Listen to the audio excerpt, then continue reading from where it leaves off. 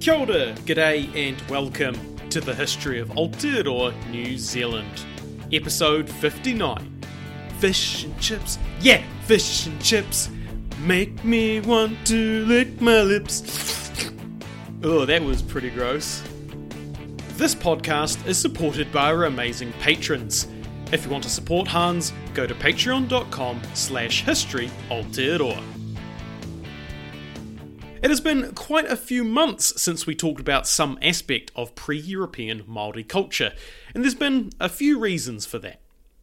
Part of it is that I have recently moved house, so I was dealing with the nightmare that is shifting your entire life from one dwelling to another. Which is also, by the way, why I might sound slightly different in my new, less soundproof studio.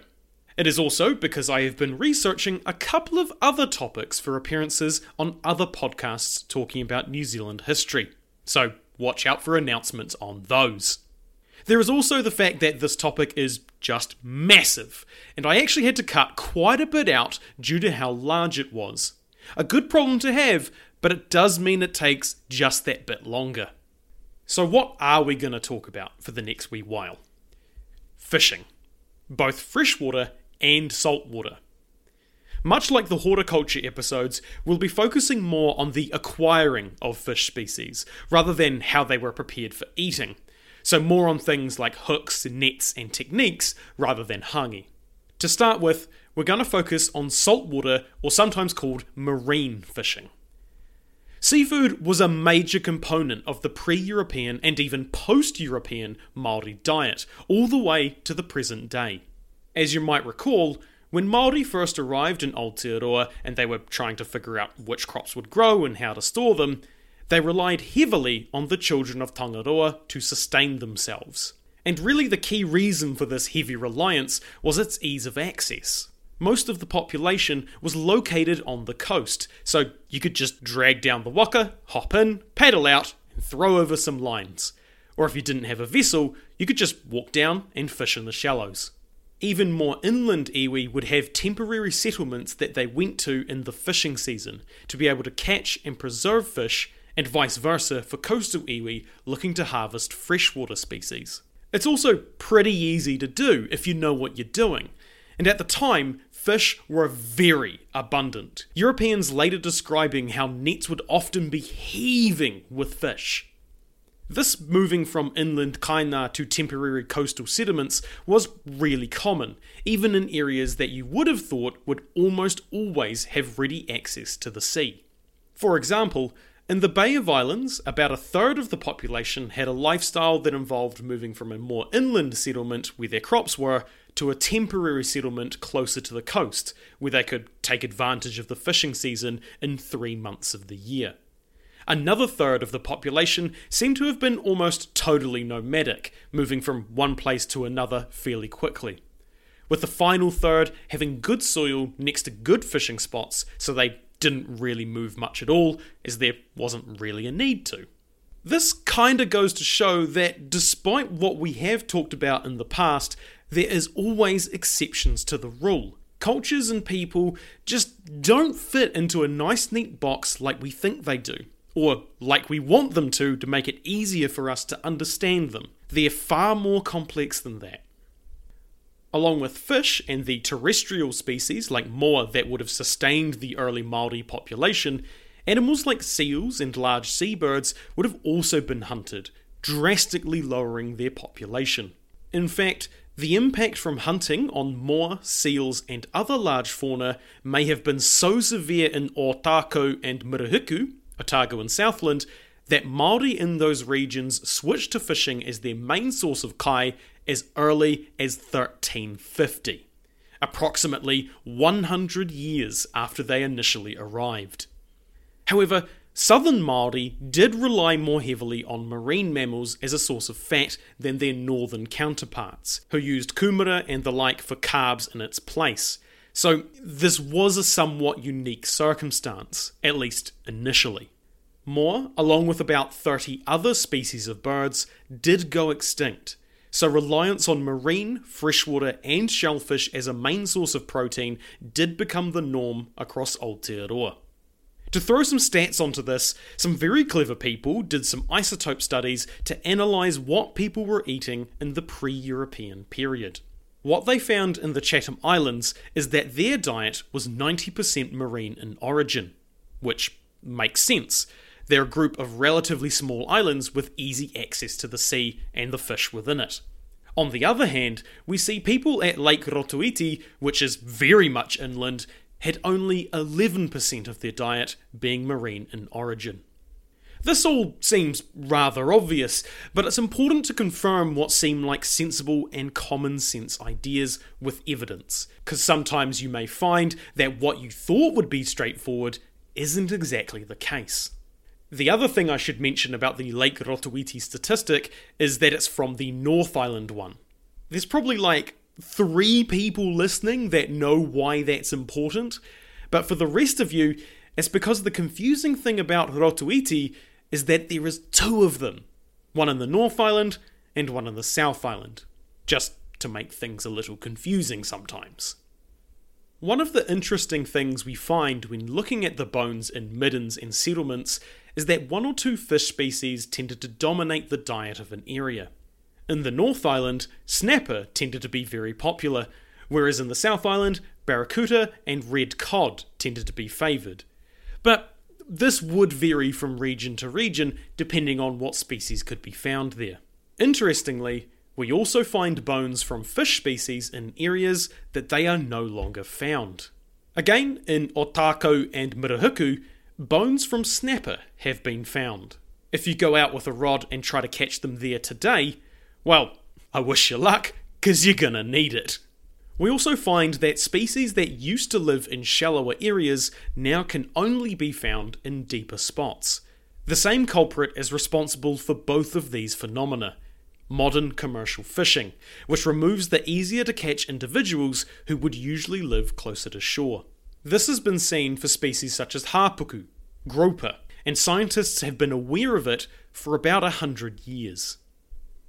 Overall, we actually find that 6 species of fish account for 85% of the total identifiable fish remains at archaeological sites. Of these, 4 are coastal reef fish species: blue cod, snapper, spotty, and butterfish. 1 is a coastal benthic fish, red cod, and the other is a coastal oceanic pelagic fish, barracuda. We will go over what benthic and pelagic means in a minute. The problem with this analysis, though, is that all of these species have easily identifiable skeletal features, so it is possible that these results are skewed, because the rest of the fish bones couldn't be identified. In saying that, studies do suggest that there were highly specialised fisheries, such as in the case of creating hooks designed to catch only one species.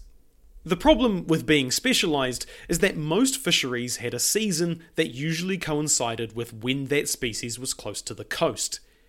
As such, when the desired fish species was out of season, Māori would catch less desirable fish until the ones they wanted returned to their fishing grounds. Less desirable fish being things like banded or scarlet wrasse. But what about sharks, skates, and rays, I hear you ask? Well, maybe not unless you're a fish person, or rather, a person who is quite familiar with fish. Anyway, even if you aren't a fish person, something you may be aware of that makes sharks, skates, and rays different from, say, kahawai is that they are cartilaginous fish, rather than bony fish, like all the fish we have mentioned thus far. This basically means that their skeleton, well, it isn't really a skeleton as you know it. It's made up of cartilage rather than bone, cartilage being the same stuff that your nose is made out of. The reason I mention all this is that we don't find very many examples of these fish in middens, or when they are found, they are extremely hard to identify. This is because of how quickly they degrade over time. Cartilage just isn't quite as robust as bone is, which is also why you don't see human skulls from hundreds of years ago with their nose structure still intact.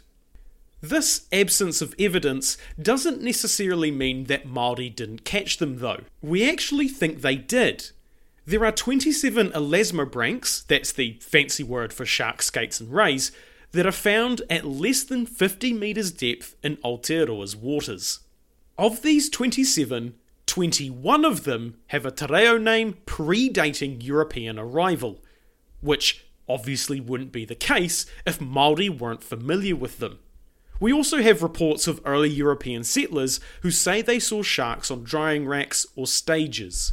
One such stage said to be 3 tiers high and 228 metres long.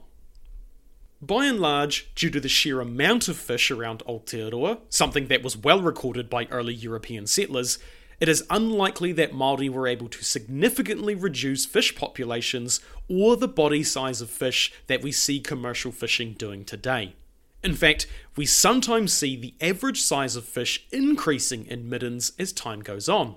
Though, whether this was from a deliberate conservation effort by Māori, or because they started to use hooks and line rather than nets as they moved away from inshore reefs, it's hard to say. Like many jobs in Māori culture, marine fishing was a gendered task, being performed by men due to the tapu nature around it and the waka itself. Women would usually gather shellfish and freshwater fish, except eels, which was also a job for the men. This isn't a hard and fast thing though. There are a number of pictures in later periods where men are fishing in rivers or lakes. In general though, men would go out in the morning to catch fish and then bring it back, handing it off to the women to clean, gut and carry to the village, sometimes saying karakia over them. Naturally, various hapu would be very secretive of the locations of their fishing grounds, and would defend them from rival hapu if needed. In fact, trespassing on someone else's fishing grounds could incur severe punishment, and could even be a reason for war between hapu or iwi. These fishing grounds would usually be indicated by prominent rocks, banks, or other obvious landmarks that were often named and had some sort of kōrero associated with them. This was particularly important for men in waka who would be following the coastline, wanting to make sure they were in the right fishing grounds by keeping an eye out for these features. If there weren't any obvious landmarks that could be used on the coast, they would triangulate their position by looking further afield at other features, such as prominent trees, hills, capes, and other large rocks. Best talks about Kapurangi, a taunga ika, fishing ground, that was named for a hill that was used to ensure fishermen were in the correct spot. To do this, they used 4 hills, 2 on one side and 2 on the other.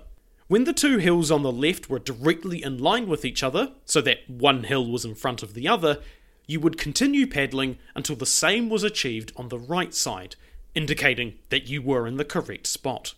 It's kinda hard to describe, so I'll put a picture on the website under this episode that sort of illustrates it. Depending on the area and what landmarks were there, this process could be quite a bit more complicated, but that's the general gist. This method was also extremely accurate, being able to locate, say, a reef with a margin of error of 5 metres when the waka was about 8 to 15 kilometres from the coast. Some observers saw kaitahu fishermen triangulate a position correctly when they were up to 50 kilometres from the shore during the 1840s to 1860s. Another thing that Best briefly talks about is a small object called a mauri. This was believed to have a direct connection to the gods and was a conduit for their power. They were meant to attract fish and protect them, but Best doesn't really offer much more information on how they were used. He has a picture of one that was a small stone in a donut sort of shape, so my guess would be that they were brought on waka and maybe tied to the vessel, or maybe put on a line to act as a sinker, which we know Māori did use. He also describes a mauri that was phallic in shape, and a sinker that had a carved vagina on it too, but again, doesn't offer any further information. Presumably, the god protecting the fishing grounds and attracting the fish was Tangaroa, Atua of the sea, but Best specifically says it was gods, plural. This could just be down to his lack of understanding in how the Māori pantheon worked, or perhaps it was more in reference to taniwha inhabiting those waters rather than full-blown gods. Something else worth mentioning is that a number of these sites that have been historically used by Māori to catch fish are still in use today. Something we're going to talk quite a bit about were the tools Māori were using and how they used them, primarily the different hooks and nets. To kind of prime you for the next episode, we'll talk about some mātou, hooks, of which Māori used two primary types. Benthic fish were caught with a circular bait hook, while pelagic fish were caught with a pākahawai or pohumana, trolled lures.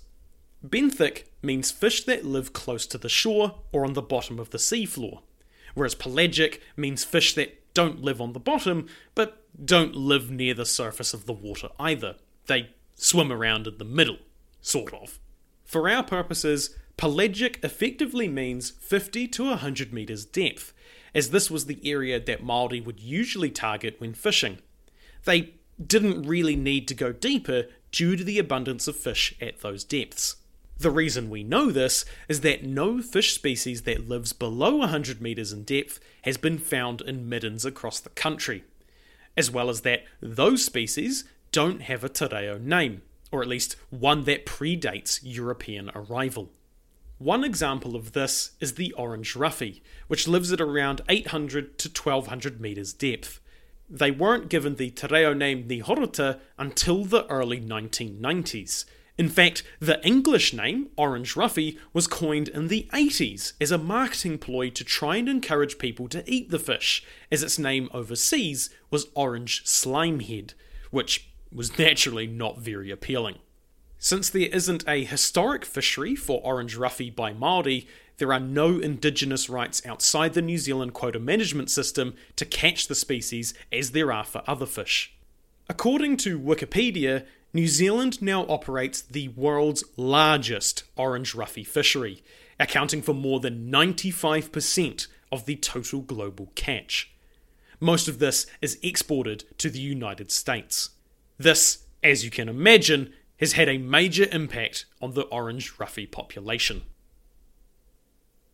Māori fishing could be broadly split up into 4 categories, depending on the habitat. These were land fishing, where no waka or other vessel was used; inshore fishing, where a waka would be up to 5 kilometres from the coast; offshore fishing, where they would be more than 5 kilometres from the coast, but still within sight of land; and open ocean fishing, where they would be beyond the sight of land. The only thing to note with this is that these categories are independent of ocean depth, as you might typically expect the ocean to get deeper the further out you go. However, this isn't always the case, such as some areas within 5 kilometres of the Kaikoura coast reaching up to 1,000 metres in depth. Fun fact, Kaikoura is made from 2 words, kai meaning food and kaura meaning crayfish. So the name means meal of crayfish.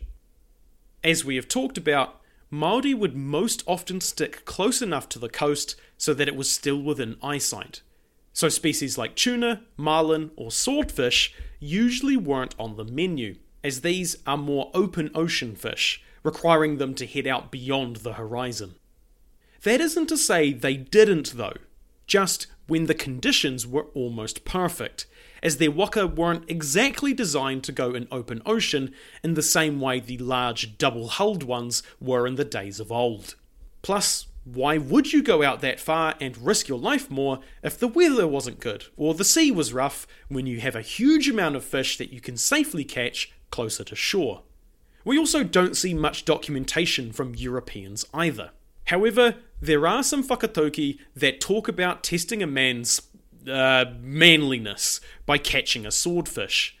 So it isn't out of the question that open ocean fishing did hold some form of importance, and that it just didn't happen at the right times for Europeans to record it, which we have seen for other aspects of Māori culture as well.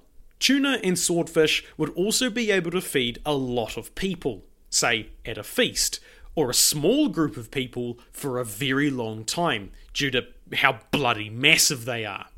So it also stands to reason it just didn't happen that often because of that as well. Much like how the planting and harvesting season was dictated by the stars and moon, The Māori fishing season is also associated with Maramataka, the Māori lunar calendar. Generally speaking, summer was the time to go catch most fish. No one really wants to be out on a boat in the cold and wind trying to catch dinner when you could be at home wrapped in your kakahu next to the fire. Most people would rather be in the sun, getting a tan and having a few bevies with the boys while trying to catch some snapper for the BBQ. But of course, it was also down to what fish species were in the area and when they would be within reasonable fishing distance. So it wasn't the same everywhere. Such as in the Bay of Plenty, one of the warmer regions of the country where modern-day Tauranga sits. In this region, the fishing seasons were roughly February to March for blue maumau and kahawai, March to May for hapuku, grouper and tāmuri, snapper, June to July for blue wareiho and blue moke, and August to October for tarakehe, red moke, blue cod and gurnard. Next time, we will talk more about mātou, hooks, what they were made of, the techniques used to catch fish with them, and the ingenious method of how they worked. It's more than just throwing your line over and hoping something goes for a nibble. If you want to send me feedback, ask a question, suggest a topic, or just have a chinwag, you can find my email and social media on historyaotearoa.com. Aotearoa spelt Aotearoa. This podcast is a one-man band. If you enjoy listening to me talk history, you can support us through Patreon, buy merch, or give us a review. It means a lot and helps spread the story of Aotearoa, New Zealand. As always, haere tū atu, hoki tū mai. See you next time.